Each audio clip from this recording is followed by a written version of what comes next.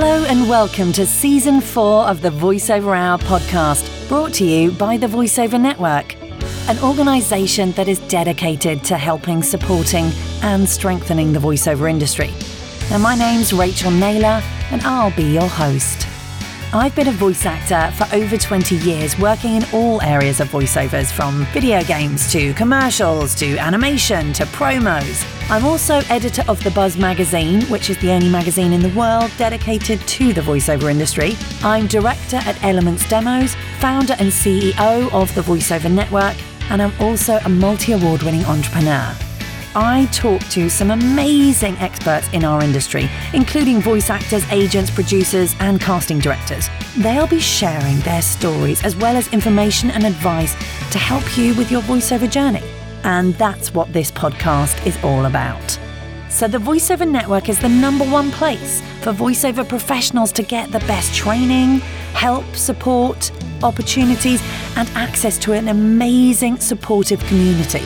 Head over to the voiceovernetwork.org website to see all the amazing events and workshops we have going on.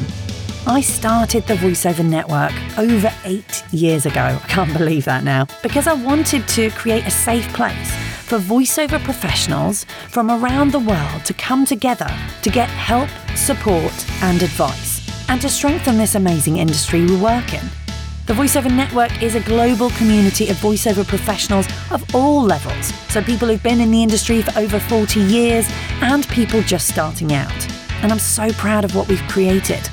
I want to empower you on your voiceover journey. Hello, everybody, and welcome to the VoiceOver Hour Podcast. Now, today I'm interviewing the brilliant Ali Cheff, who is a voice actor, and humanitarian clown. She is also a producer, writer, production assistant, casting director, second AD, documentary filmmaker. She's a busy, busy lady.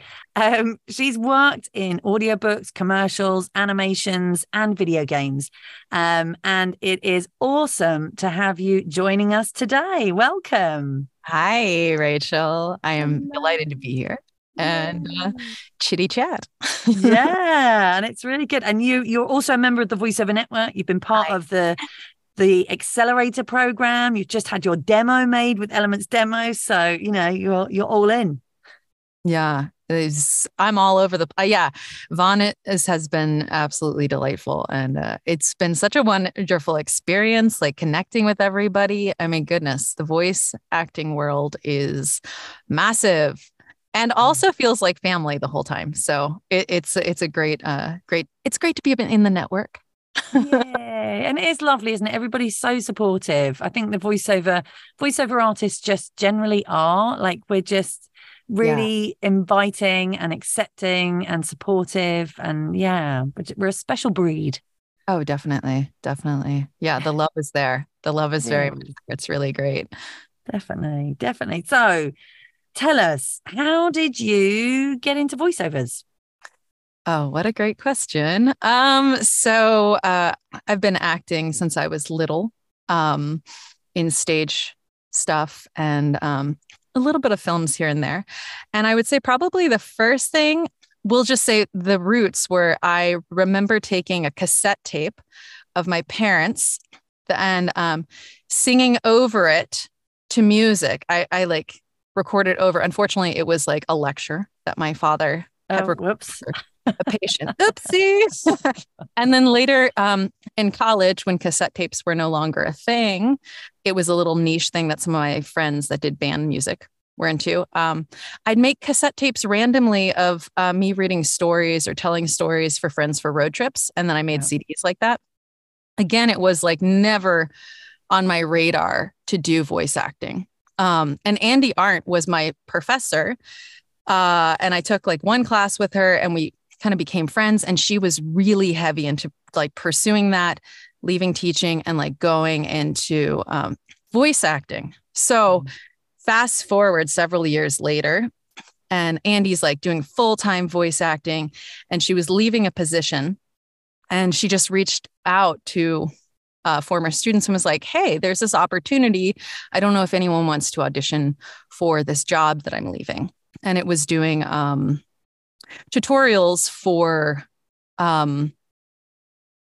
like Windows products, Microsoft stuff. And well, I had just actually done a recording because my mother thinks outside of the box and did an educational animation. So she was like, I'm going to make an animation. She can't draw. She doesn't do voices. She used to be a singer, but she like hired people, created this, wrote the scripts, and then hired me and another actor that she knew to do all the voices for her animation. So that was still in process. And I kind of was like, oh, I did voice acting. I know what I'm doing. Of course. So it gave me that confidence. Yeah. You know, I had just done it to help my mom out. And now I was like, I had this confidence. I was like, yeah, I can audition for this thing that Andy mentioned. So luckily I had learned from the experience with my mother. She had bought perfectly great equipment. But the challenge had been through that process was the sound treatment. And luckily I was working for my mom, and luckily it was her setup. And so we had to deal with sound and realizing how microphones are amazing, and sound treatment, though, is the most important thing. Yeah. So I was living in a yurt at the time, which, if no one knows what a yurt is, it's basically a canvas tent. And I lived on a farm. So Andy presents this opportunity to me. And so I went out and I got like a soft box, collapsible box. I filled it with foam. I cut a hole in it. I bought an XLR microphone. I got at that time, it was probably similar to the iRig, but it was called an icicle, but it allowed you to connect as an interface between the XLR cable, your laptop, and the microphone. And yeah, so then I just recorded the audition, and I had to do it from 1 to 3 a.m. And then I worked for them for the next 6 years.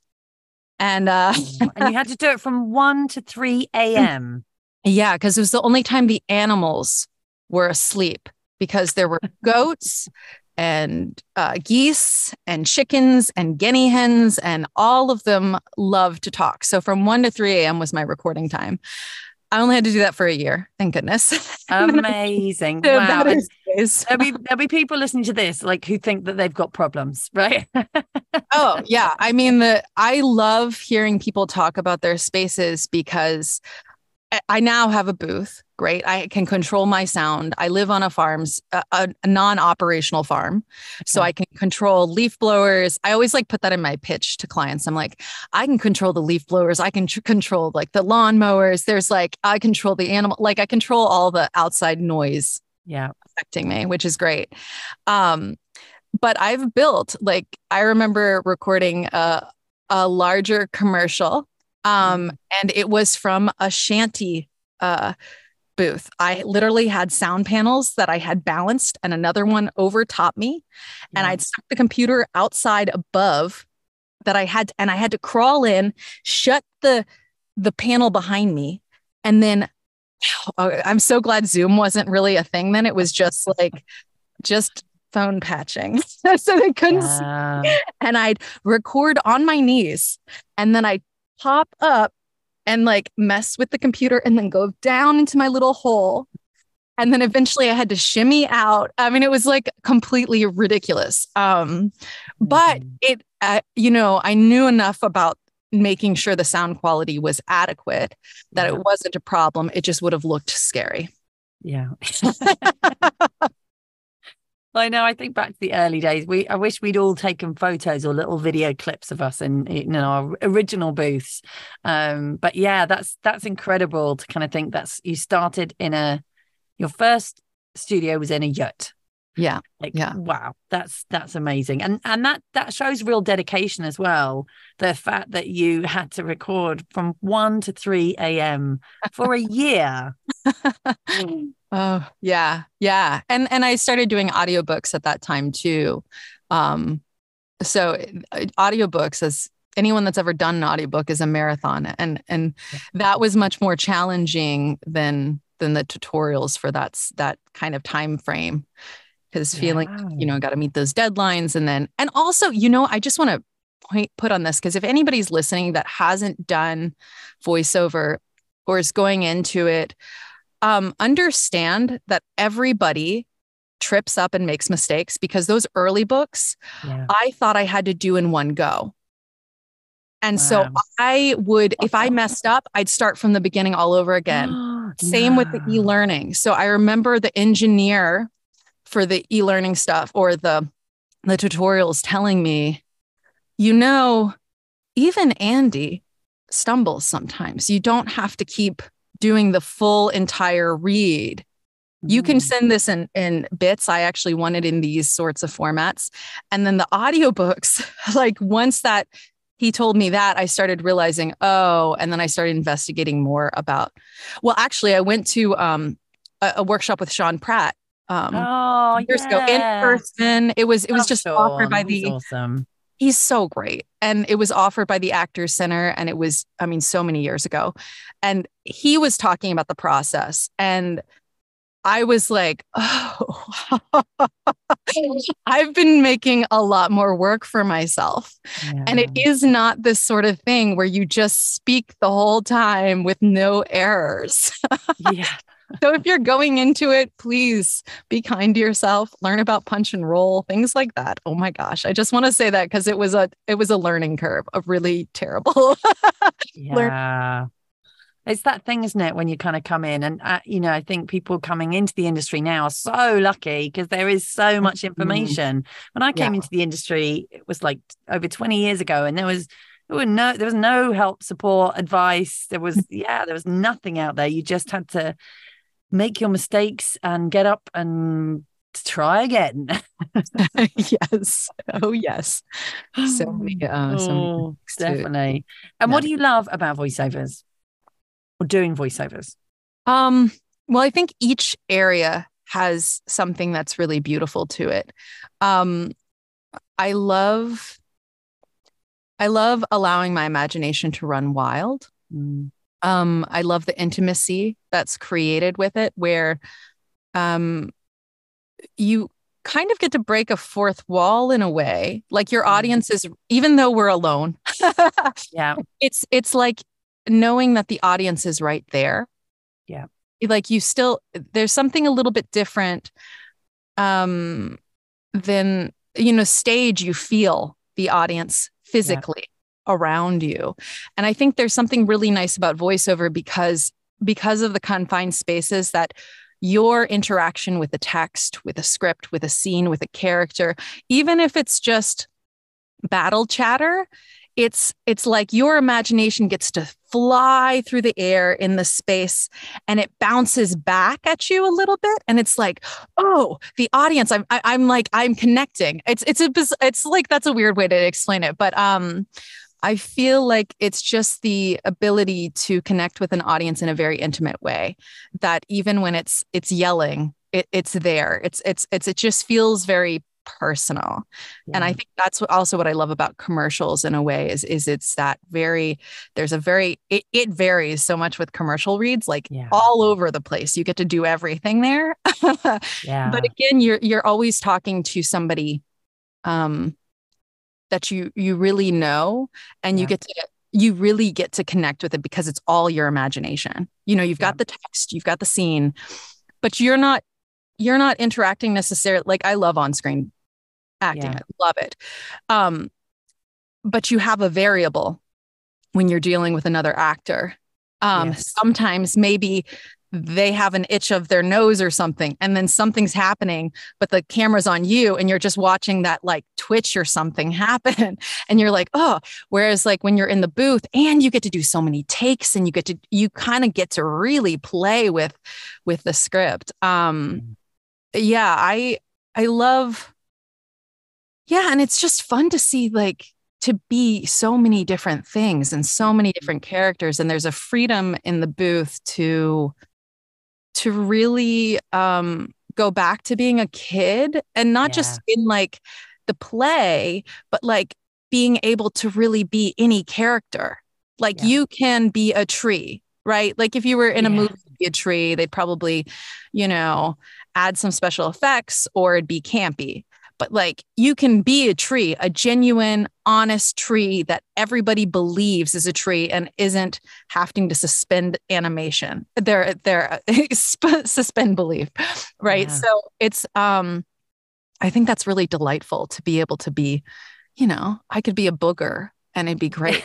Like it's like that might happen because a book might be a story about a booger, Yeah. That might not be yeah. So I love that aspect about voice acting. Awesome. And I want to talk to you a bit about clowning. Oh, Because sure. Yeah. you do clowning, and I've always loved clowns. I know that some people are funny about clowns, but I think clowning is such it's just magical and wonderful. So tell us a little bit about your clowning. Yeah. So first I'm going to say that clowning is like, it's an opportunity to play the game of your audience. So wherever you are, the audience decides the game. So you, for instance, there's a story I love to tell about humanitarian clowning is really where I come into clowning is, so that's where you clown for in hospitals and prisons and orphanages and areas of devastation or areas challenged. And the thing is you're bringing an opportunity to engage in play and joy. And a lot of those areas and spaces don't get that because people don't want to go there, or performance and entertainment is too expensive. And also there with clowning, you're not judging anybody. So you might go into a space and also they might feel powerless, and it's an opportunity to give them power because they're controlling the game and you're going along with the game and you're seeing only them, not their situation. So as a clown, I like to say that there's two parts of me. I split into two people. I'm a clown present with the person I'm interacting with. And then there's something recording what's going on. So I might be interacting with someone that I know is not going to live past a month. Something, or their situation might be of they're in a abusive environment, or they're dealing with a great deal of famine or just all sorts of things, right? Their terminal illnesses, but you're only there with them. Yeah. You're there with them, and you might be recording all of these like things that you notice or those aspects, but I don't watch that recorder until I'm gone, so I'm really just there and present with them. And a friend of mine, when he first became clowning, he told me this great story of his first experience. He was like, I wanted to be funny so bad. Clowns are supposed to be funny. I wanted to be funny. I went with a senior clown to a hospital, and it was the kids ward of terminally ill kids. And I wanted to be funny. And I went in and I got rejected by this kid. He did not think I was funny. He wanted me to leave.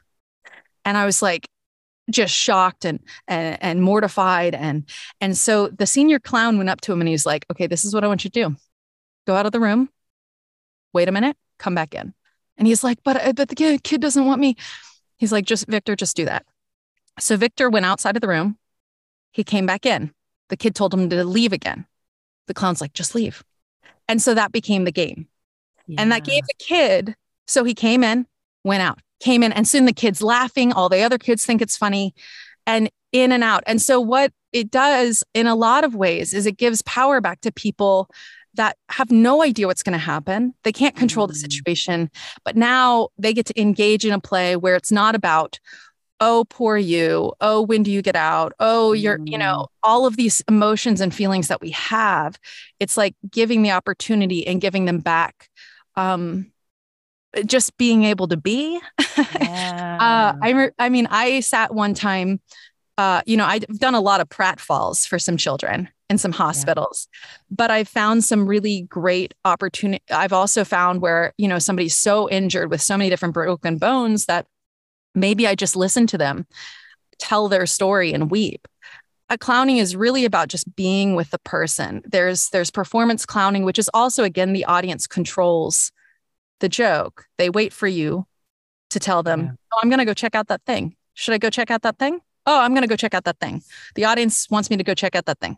Should I? Yeah. There's always a checking back in with the audience clowning. But yeah, I had clowned with Patch Adams for 14 years. I cannot wait to get back into clowning. I haven't really been since the pandemic, but I do train regularly with Dodie DeSanto, who's pretty amazing. And that's more like she does clown, mime, and all sorts of things. And I also, the clown, it's not like a lot of makeup on. And I think one of the things that I've learned is that the clown that the US typically thinks of, was created because the circuses got so big that they needed the nosebleed to be able to see the clown. So they made everything bigger. Yeah. But kids are usually at the front and their sensory so heightened. So the clown became much larger and intense than it was originally. Yeah. It's often just a nose to have on, and it's very simple. And it's not about being scary. It's just what you've got control of the situation as an audience member, which I think is really fun. Yeah, it's a great thing. I love going to prisons. I love hospitals. I love older folks' homes. I just love being in the street with massive amounts of children and just, I think we all want to be seen. I think we all want to be seen or heard or just, acknowledged as it's existing. And I think clowning really lends itself to that gift to people. Amazing. I love that. So much in there. And I feel like the whole thing that you said about being present, in the moment, that lends itself so much to voiceovers, because you need to be present and in the moment. So that's really beautiful. And that's that thing about, I just think it's fascinating because clowning, of course, you don't talk. Some do. Oh, really? Okay. Not most. A lot don't. A lot of clowns don't. The majority don't. But I'll say that like one of the things. There's hosting though. Yeah. There is hosting that has to to introduce something if you're doing a presentation or. My friend Santi's always got like he's on the phone with somebody when he's talking to the kids. It varies. Okay. And if you're a clown facilitating like learning a task. There might be a little bit of a few words there. Yeah. So the other thing I think about clowning that really lends itself, and is really interested in, combination with voiceovers is that there's a vulnerability about clowns, isn't there? There's a real vulnerability. And I think that, is how we connect as human beings. And so being able to use that in your voiceovers, I think that's really interesting. Oh, definitely. Yeah. The vulnerability is, I think that is an area where it feels scary to people because there's always this idea of being judged. And being a clown, you get to be just completely receptive, just open and expose that receptiveness, and the vulnerability of not because again, you might fall a bunch, you might get a lot of rejection, but it's not the reaction isn't I'm going to now be angry at you because you're allowing yourself to be vulnerable. Oh, the kid didn't like me. Maybe I'll be sad. I'll be very hurt by it. But there's not that not the like I'm going to defend or put a wall. I'm not putting the wall up is basically what happens. Yeah, for sure. It definitely lends itself to vulnerability.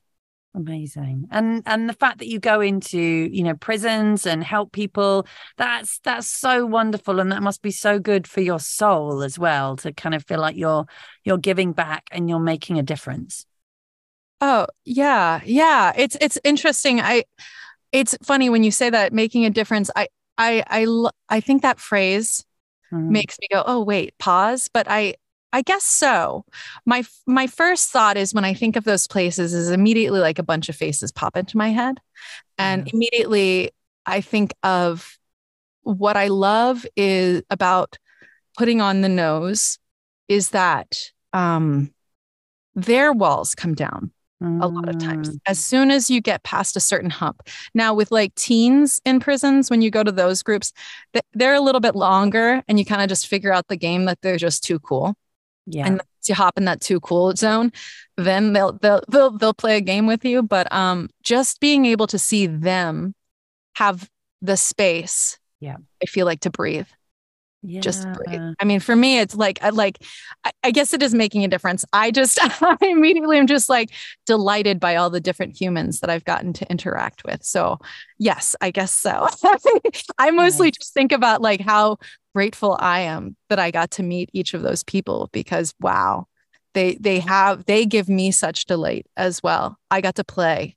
They played with me. It's like I got a friend for the day, like when you're like, oh, I don't know anybody. You basically are. You're like going in somewhere, you're like, I don't know anybody. And then they're like, oh, I'll go see if they want to be my friend. Oh my gosh, they're my friend. Oh my gosh, this is so great. Like, I feel like I've been given way more than them.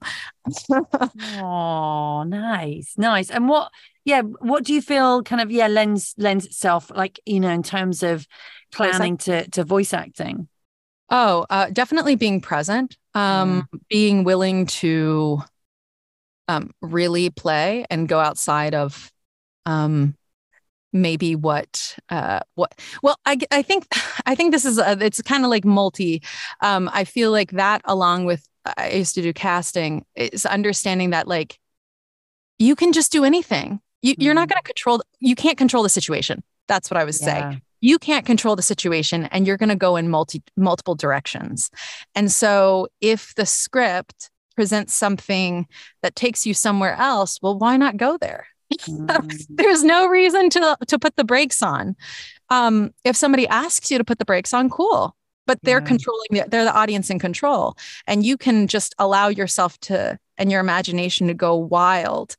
There's no limits there. So I think clowning lends itself definitely to embrace play, and that it's okay to have fun. I think sometimes we're just doing a performance in the way that we think the performance should be versus being like in it. So I think clowning definitely lends itself to being in it. Amazing. And then the other thing, obviously, improv, and you're improving in clowning. So that, I guess that, and improv definitely is so important in voice acting. Oh, definitely. But we're just going to, on that note, we're going to take a short break and hear from our amazing sponsors. You are listening to the VoiceOver Hour Podcast Season 4, brought to you by the VoiceOver Network. Sponsored by Sennheiser, Focusrite, Audio-Technica, and Elements Demos. This podcast is powered by the Focusrite Vocaster and the Sennheiser USB microphone. Founded in Japan in 1962, Audio-Technica has grown to design critically acclaimed headphones, turntables, and microphones, building on its passion for listening and retaining the belief that high-quality audio should be accessible to all. From live concert tours and recording studios to theatres, educational facilities, and houses of worship, there are also millions of music enthusiasts, gamers, and content creators who use Audio-Technica products every day. Check out the Audio-Technica website, audio-technica.com. Having the right demo is so important as a voice actor. In fact, it's one of the most important marketing tools you need to have. Now, I created Elements Demos because I wanted to make sure that voice actors have the best demos to go out to get work and to get more representation. I have an amazing team of scriptwriters, sound engineers, and directors, all working with you. Check out elementsdemos.com for more information. Okay, hello everybody. We are back and we're talking to Ali. We've been talking about clowning. We've been talking about her amazing voiceover journey. How important do you think investing in your voiceover business is? Oh, so important. Training is great and really important. And actually, I was thinking before coming about my dance teachers in college did a program where they brought us all to the UK, London.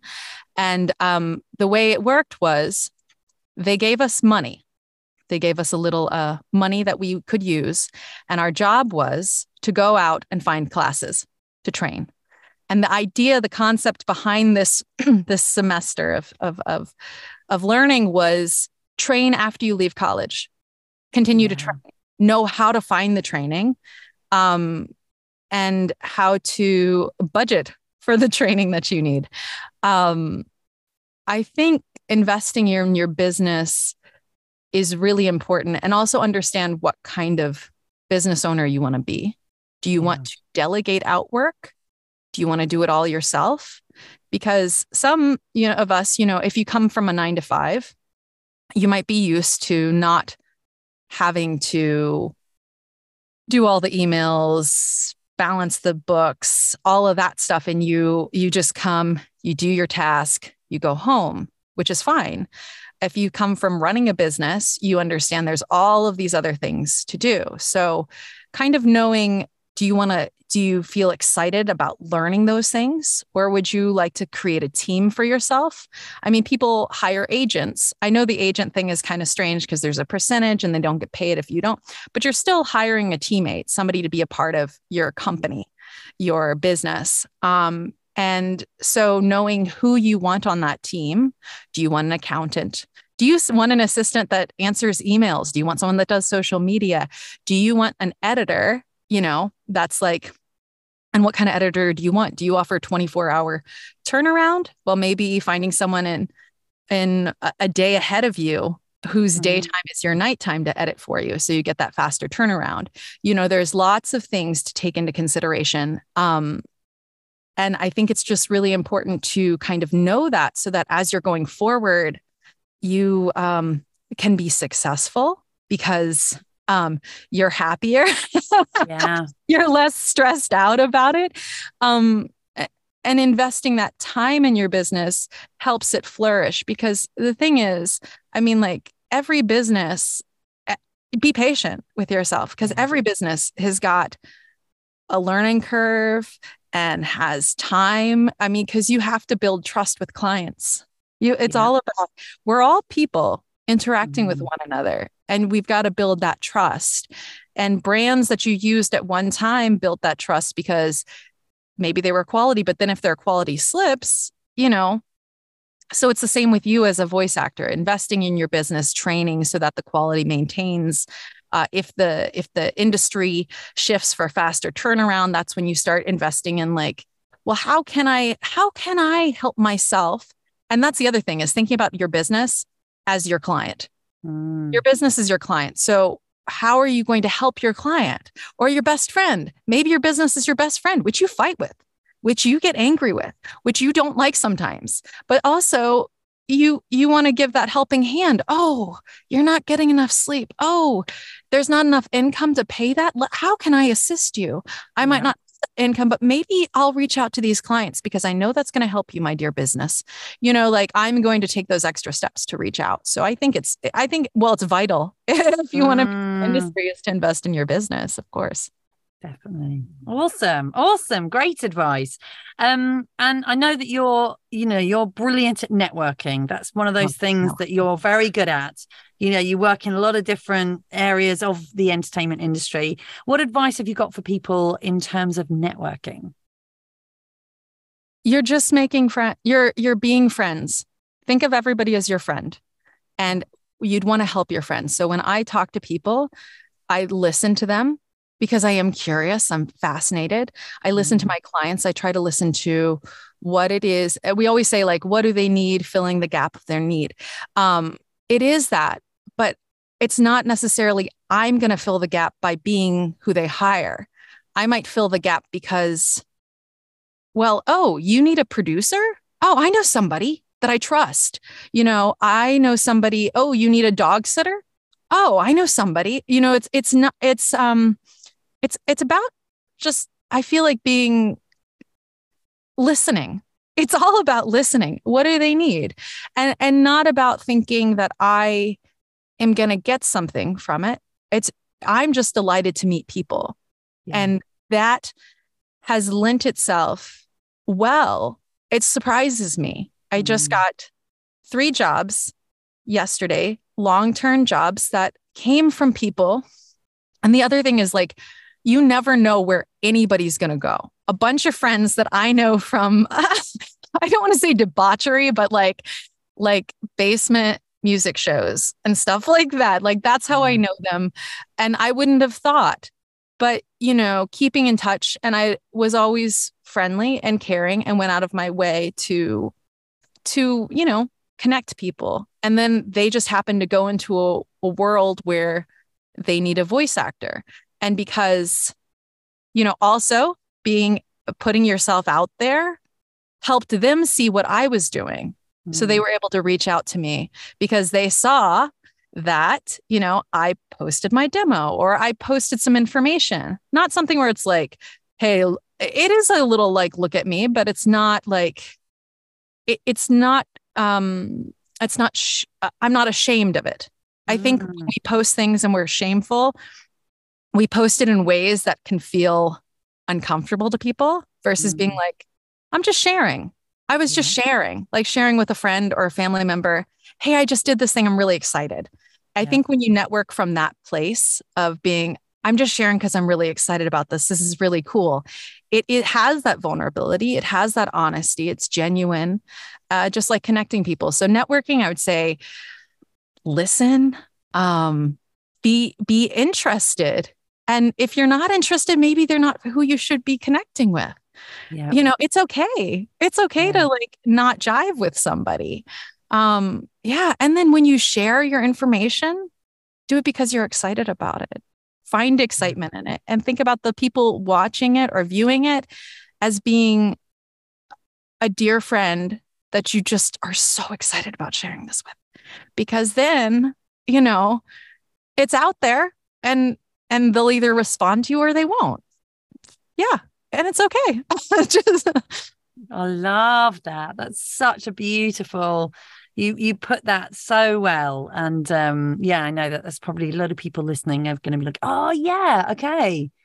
Just, so much is mindset and so much is just about kind of how we frame it, when we're reaching out to people, when we're networking, when we're connecting. And we kind of tend to like hold these words like networking and business, so heavy, and there's so much kind of connected to those words, but you can just change them and change the context and the story behind what you're, the reason why you're doing that. And I love that because it's just putting a positive spin on it, which gives you positive energy, which then puts more positive energy out there.